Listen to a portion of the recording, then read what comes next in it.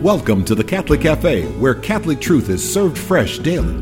We've made you a reservation in the luxurious corner booth, so come on in and see what's on the menu today.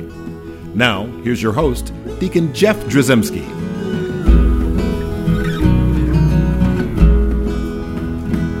Greetings and welcome to the Catholic Cafe. I'm Deacon Jeff, sitting in the luxurious corner booth of the Catholic Cafe, sitting here with Sam Ziggy Rodriguez. That's me. And Leah Jacobson. And you're supposed to say something. Hello. She has mastered the greeting. I love that, and that's awesome. So Leah is the CEO and founder of the Guiding Star Project, guidingstarproject.com. She's a wife, mother of 7. She wrote a book called Wholistic Feminism, Healing the Identity Crisis Caused by the Women's Movement. You can get that on Amazon, but also lumenpress.org. And so, Leah, this is our 6th out of 6 episodes. We did it. Yeah, we have done it. And I'm just so thrilled that we were able to take we don't often get the opportunity to take a topic and really expand on it and just sort of delve into it. So we have taken the topic of feminism and just kind of been all over the place with it, and I think it's been valuable. It has for me. I've enjoyed the conversation, and I hope our listeners have as well. And if you're just now tuning in, you need to listen to the episodes, the 5 previous episodes. Go to thecatholiccafe.com. You can hear them there, or you can get them on iTunes. But they don't call it iTunes anymore. It's Apple Podcasts. You can get it there. Anyway. And the EWTN app. Yeah, you can as well. So that being said, Leah, this is kind of like, I guess we're kind of wrapping things up. And our last episode, it was kind of a Debbie Downer. It was. Yeah, it was a little and there was one time where you started to get positive. I said, "Stop it! Yeah, stop it! There will be no joy. There'll be no joy in church. Wipe that smile off your face." No, but we really want to make sure that this episode is sort of like the you can do it. Yes, you can smile. There is hope. There is love. There is there's good news, and so we're going to talk about how to build a culture of life amidst a culture of death. I mean, there are things that we can do, and we want to go through that with you today. I do want to mention something though. We've talked off and on about Wholistic Feminism, your book. And it's just come out, and it's available now. Help me understand. Just give us a little introduction about what this book is about. Who's it for? Who's supposed to read this book? Well, I'm actually everybody. Please, everyone buy this book. Every woman. Actually, that's a really good point. Because your audience, I'm assuming, has some interest in the Catholic. There's a Catholic or two listening. There may be a Catholic or two listening to the Catholic Cafe, and this book, even though many of the things that are in there absolutely fit with church teaching, and it actually does have an imprimatur upon the book. Right. It's not written for a Catholic audience. It's available to any person of goodwill who is seeking truth about the goodness of the human body. I think I'm just trying to put something out there into the hands of our young people in particular who are confused about how to speak about the body in a good and positive way. Would you say that it would sometimes become an obstacle to where if a person has to have faith in Jesus Christ or faith in Catholicism to listen to the messaging, then people say, "Oh, not for me," and then they'll just like throw the baby out with the bathwater, basically? Yeah, sure. I think that's true. I think sometimes if we hear something as Catholic or something has a religious background, if a priest endorses it, then it must not be relevant to my life, Yeah. And that's just not true. I mean, our world is very ordered. We have a loving creator, and natural law is available to anybody to, through their reason and logic and observation, find goodness and truth. Yeah, see, and people don't understand this, and it sounds like heretical, but there is no Catholic truth. I mean, there is literally truth, and if you seek that truth, what I believe fully is that you will find the Catholic Church. Amen. Being the sort of mouthpiece of God, the revelation of God in its fullness. Well, and I would say then that this book, Wholistic Feminism, is it's an on-ramp to truth, but it's a very gradual on-ramp because it's just really telling the basics of the beautiful nature of the female body in particular and how feminism has sometimes gotten that wrong. Again, it's called Wholistic Feminism, and you can get it at Amazon and lumenpress.org, and we're happy to promote that because that's part of our building a culture of life. I mean, I'm not going to say the only thing you can do to build a culture of life is to read this book, to buy this book. No, but what I'm saying is information needs to be put in the hands of people, especially people in the next generation, our younger generation, the future. Agreed, 100%. That's what it takes to build a culture of life, is to make sure the next generation values and respects and loves life. And you know what? As we keep going generation to generation, we really get more lost. And it's what I believe is we're really like in like the fourth or fifth full generation of lost people, where like people my age are less able to speak the truth to their kids. The people my parents' age were a little more able to speak the truth to me. The people my grandparents' age were a little more. So as we get further back, you kind of know the truth a little more, but as we keep getting further, it gets harder and harder. I actually have a theory on that. Do you? I have a theory on that, and I have a theory on, I'll just say from my own experience. When I went off to college and I realized that most of my female friends had no idea about, their fertility or when they ovulated and things like that, I began to reflect upon it. And why did I know those things? And I was really lucky. I grew up on a dairy farm in a rural part of the country, an agrarian area, surrounded by nature. You knew all about lactation. I knew all about the milk. You were utterly fascinated by it. How dare you make that joke? Yes. But I think there has been a loss of connection to nature and natural laws and biological consequences. But isn't that interesting? You say that, and I 100% agree that we have, and yet there's a clamoring for it. So we want the organic foods. We do. We want sustainable foods. We want all these single-sourced this, and we want to make sure that we have all these free this and free that. And I get it, and those are valuable things, but we've still lost the connection of being like hands-on. We long for Eden. Yeah. We long for that place where nature makes sense and we can predict what's going to happen. And in many ways, our current American modern life has been removed very far from Eden. Very far. We cannot, very few of us watch a sunset. Very few of us connect with our Creator through His creation ever. So my first suggestion to people, if they're feeling like, well, I'm not a dairy farmer, right? And whatever, I'm a single dad raising a kid, and I got this 12-year-old daughter. I'm not really going to be good at talking about lactation, and I'm not saying that that's something that not going to be a challenge. I realize that there are sources, there are places, there are people you can reach out to. So if there's a Guiding Star project in your town, but also your local parish is going to be able to help you find resources. There's La Leche League. There's all the, and that's still talking about like breastfeeding and all that kind of stuff. But there are places where you can find out some more information. Absolutely, I would say. First of all, going back to teach the next generation just the truth, the goodness, the beauty of the nature of our bodies and of the Creator. I mean, when we you need to start finding education on what is just true and good and beautiful about the creation that we are. If you seek truth, beauty, and goodness, you will find God, you will find the church, you'll find each other. Amen. Yeah, so that's a positive. Now, the other thing I would say in all of this is, as we're trying to, we realize that the solution, of course, it's the Lord, but the solution, the process needs to be in illuminating this upcoming generation with the truth. There's an old church phrase in Latin, nemo dat quod non habet, which essentially just means you cannot give what you do not have. So if you feel incapable of communicating that truth, you need to get that truth. Yeah. So you need to study, you need to read, you need to bone up on what the church teaches, and not just what the church teaches, but why the church teaches what she does. Yeah. Because there is truth, beauty, and goodness in everything that she teaches. Yeah, it's not just like rules and regulations, what not to do. Well, and I think in terms of what the church teaches on the human body and the goodness, you look at the theology of the body, and if you're building a culture of life, which we're talking about, theology of the body is one of the most proactive ways of viewing the goodness of humanity. It's telling us to embrace these beautiful gifts that we have as men and women, and proactively raise the next generation to feel good about God that has given them these beautiful bodies. Amen. That they were made with intention and purpose. Amen.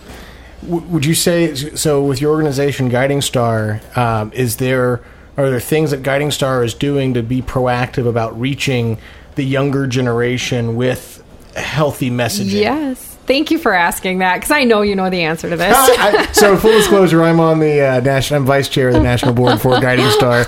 I serve on the board with Leah and have for a couple of years. And, and not because it's some prestigious position. No. It's because you love and believe in what they're doing. Absolutely. That's an awesome thing. So answer his question. Yeah. Are they doing that? We are working very hard to be proactive in reaching this next generation. We have a program called The Cycle Show, and The Cycle Show is actually aimed at 9 to 12-year-old girls to teach them. What do they care about motorcycles? I don't understand. Like The Cycle Show, what is that all about? The menstrual cycle. Oh, yeah.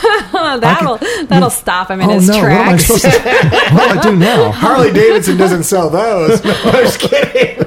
No, the slogan from The Cycle Show is actually, I can only protect what I value and respect. Oh, that's beautiful. And so it's teaching our young women that their body is worthy of valuing and respecting it and protecting it. It's interesting because that's exactly the opposite of what I'm a video professional by trade, and I was doing an informational video on a very well-known sort of a civic club that's in most cities that helps boys and girls, like after school programs and whatnot. And I was taping them, and so I'm like, well, what do you like about, this or the club or whatever? And pretty much every kid, primarily the young ladies that were aged between 8 and up to 17 or 18 that came in and talked to us, every one of them used key words that I heard over and over again about my body, about choice, about choosing what's right for my body. And it's like it's being indoctrinated, right? Spun. And which is not being respecting and protecting. You really don't have a true choice on what to do with your body if you don't even know how your body works in the first place. And so we're being led to believe that, we, by controlling and subverting and, altering and suppressing our natural bodies, that it's somehow a right that we have as women, when it ultimately, that's the grand irony, is that you have no choice to work with your body because your body is no longer functioning as it was created. And the Cycle Show, just like your book, Wholistic Feminism, the Cycle Show is actually, it's created to be placed in public schools. It's not created for church schools only. Is that correct? Mm-hmm. It is, because again, we kind of come back to that principle of truth is truth is truth. And this is just medical information that young women deserve to have at their hands. And do you think when you're talking to young women in these contexts in this way, are you able to build trust with them? Because that's something that's a fundamental that's lost right now. Well, and it has to be relational. Yes, we're working very hard to have that first introduction with young women be very trustworthy. As healthcare professionals, I think we already have a level of trust usually given to us societally by just our position within the healthcare industry. But it's important that we maintain that relationship with her throughout her fertile years and throughout her childbearing years, throughout her whole life. Because if we look at what's happening kind of on the flip side of women's healthcare, women's first time that they go into an abortion clinic is often not actually for an abortion. She's often going in years earlier for her first contraceptive prescription. Right. The relationship is long and ongoing. And so for us to recognize that we need to be her trusted source of companionship on these matters and experts on women's health issues well before she's making any decisions, well before any crisis takes place, she needs to be just soaking in the truth and the goodness of her body. So our previous episode was Culture of Life, What Not to Do. So if we're going to speak in terms of what to do in building a culture of life, what I'm hearing from you is, do you think it's fair to say that a lot of, for folks who are in the pro-life movement, a lot of times their first interactions with the woman who is in the throes of a crisis pregnancy is when she's on her way to an abortion, or when she's Googling abortion, for example. Is that fair to say? I do think that oftentimes, unfortunately, is a large majority of our first time that we interact with women, which is incredibly unfortunate. And I'm very grateful that those people are out there doing that work, because they've saved a lot of lives and it's really important work. But really, it's very reactive. We're waiting the final moments. We've lost years of opportunity to tell her about the goodness of her fertility, and maybe even have helped prevented her, her unwanted situation that she's in at this moment. But if we can get to her with healthy messaging, when she's younger, and build those relationships of trust at an early age, we're going to be the place she's turning to. So I applaud what you guys are doing, but I also, there's a part of me, and again, maybe I'm a conspiracy theorist, that there's a built-in kind of like, I don't say distaste, but I'm not always trusting of institutions and entities, and of which technically Guiding Star Project would be one. And so I understand that there's a challenge there that you have to overcome, and building trust and starting early is beautiful. But is there also other avenues in which we can be helping these future generations, like for instance, family? Of course. Yeah, of course. Parents, mothers in particular, I think should be the trusted source of information on healthcare needs for young girls. Our mothers should understand how to explain fertility, breastfeeding, childbearing. They should be able to demystify and share the beauty and the goodness, and not the horror stories of just, oh, this is terrible. Like, I want to help you avoid that. But unfortunately, we've been through a couple generations of women that have lost information on that. It hasn't been readily available to them. And so just unfortunately, many of our moms are not equipped. Many of our parents, a lot of fathers aren't going to want to have a conversation with their young daughter about, becoming sexually active. That's except for don't do it. Yeah, don't do it. Don't do it, and if she does it, where's the pathway back? But even beyond just the strictly about human sexuality, in that broader sense of like who you were created to be, right? Made in God's image and likeness, that every part of you, including your sexual parts, but every part of you is a beautiful gift from God and meant for a purpose. That message, it's kind of, because we have so many broken families and families are in such disarray at this point. We end up relying on institutions to have to teach those things. Yeah, you're 100% right. It's meant to be from the family first. Parents, Catholic parents, we know and understand that we are our children's primary educators. And I think, with the current situation of life, with most parents, both parents working, whatever, a lot of this has been handed off to schools.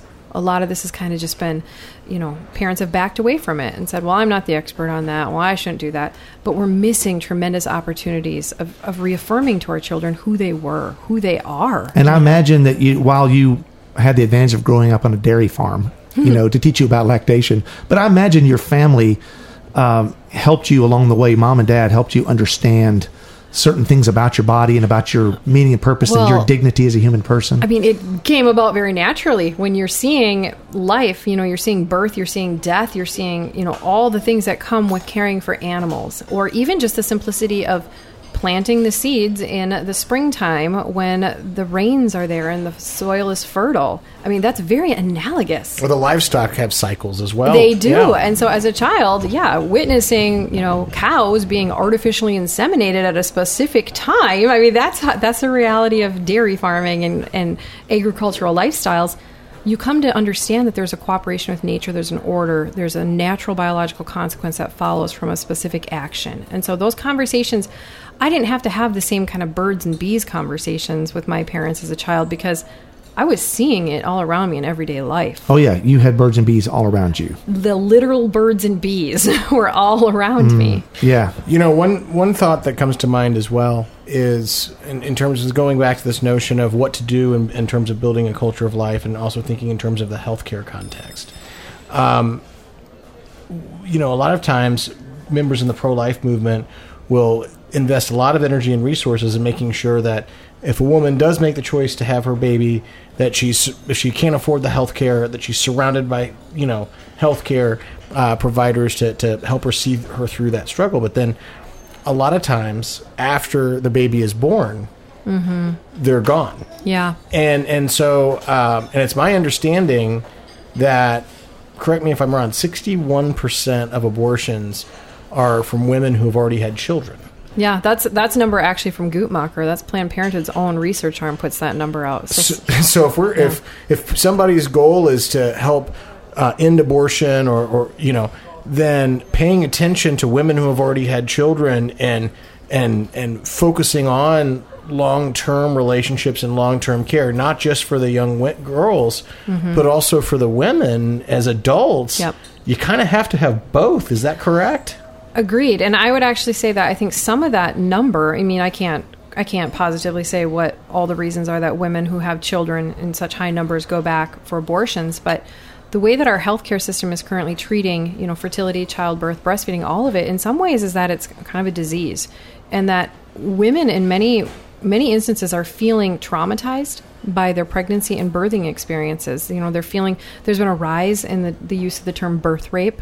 If you're not familiar with it, it's a really fascinating thing to explore. But women that have severe postpartum psychosis and depression, talking about how they felt that their choice, that their decision-making skills were taken from them in the birthing process, that they felt so vulnerable, and it was such a negative experience for them. And so healthcare has the potential to be very healing, to be very empowering, to help women really truly understand how strong they are if they're given the chance to be in relationship and to be trusted and to learn to trust their body. And so I think our current healthcare system, sadly, honestly, is set up more for the convenience sometimes of providers and hospital systems than it is for the needs of an individual mother and a woman. And so we have a lot of work to do there in empowering women to embrace their bodies and their babies together, because you can't just say, well, the baby's healthy and that's all that really matters. That can be incredibly invalidating to a woman who just went through a very traumatic C-section, a very traumatic breastfeeding experience. She may decide, this is so bad, I will never do this again.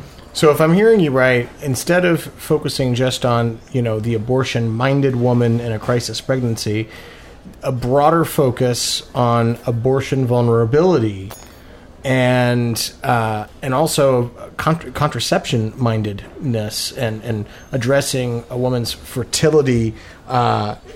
It seems like, from your perspective, the perspective of holistic feminism, that is, if we really want to build a culture for life, that's absolutely essential. Is that fair to say? I think it's absolutely essential that a woman understands that her body is not the problem. That what her body is doing is not the problem, that a culture and a society that doesn't know how to support her and embrace her and accept her children, that is the problem. That is a culture of death.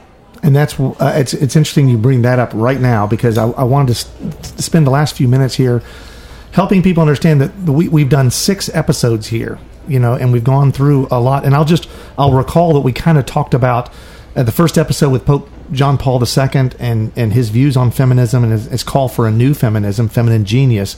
And then the second show was about feminism and the consumer culture, essentially being really the enemy of motherhood, and that being a problem, right? And then the third show was about the problem of gender ideology and not realizing the very gift of your body and the meaning and purpose of your body. And then connected to that, certainly the fourth show, the crisis that we found in women's healthcare, and then understanding more about the gift of holistic feminism. And then certainly this last show on how not to build a culture of life, sort of being anti-life, I guess. And then this show being how to build a culture of life. I mean, it's all full circle. I mean, I don't want to go back and just blame the first wave of feminism. Right? They should have known. Yeah, if only they would have known. But that's where we are. And I think a critical analysis would tell us that's where we are. And I think if we objectively looked at the data, the facts, the reality, which we don't often explore when we think of new ideologies and new thoughts and new cultures and new things to do.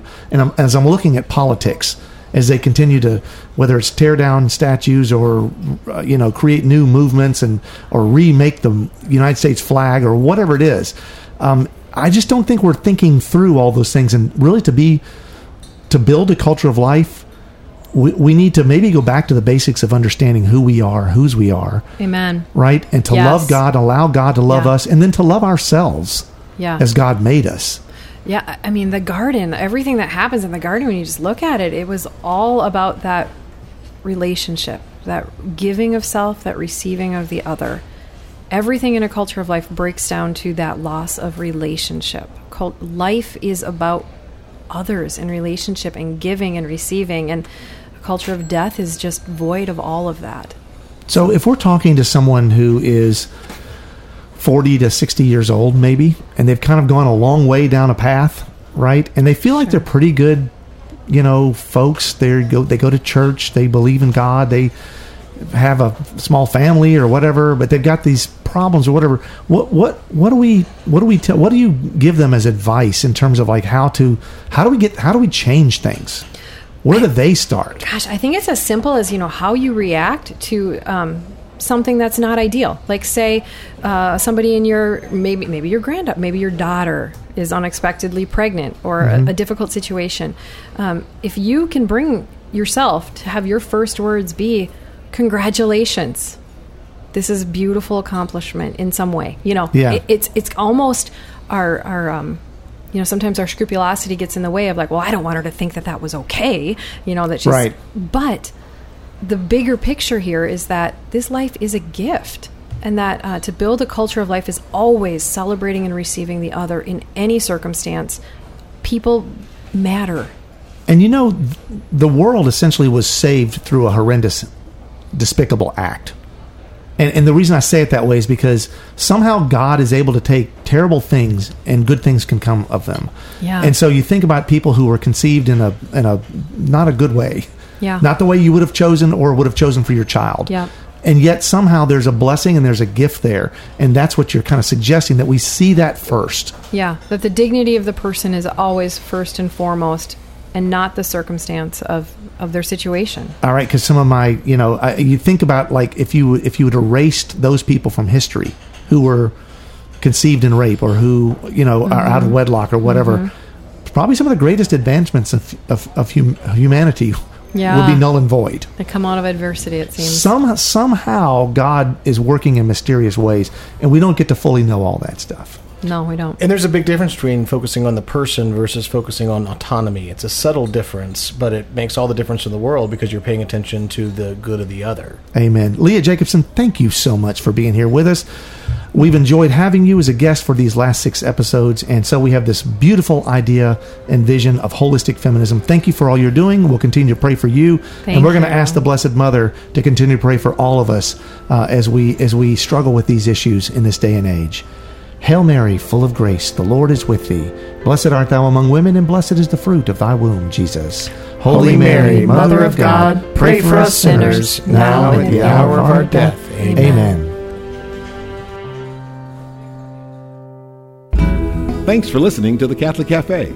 If you'd like to contact Deacon Jeff, send him an email at deaconjeff@thecatholiccafe.com. Visit us on the web at thecatholiccafe.com. You can also find us on iTunes or follow us on Facebook and Twitter. The Catholic Cafe is brought to you by the Order of Malta Federal Association. Join us again at the Catholic Cafe, serving up salvation one cup of coffee at a time.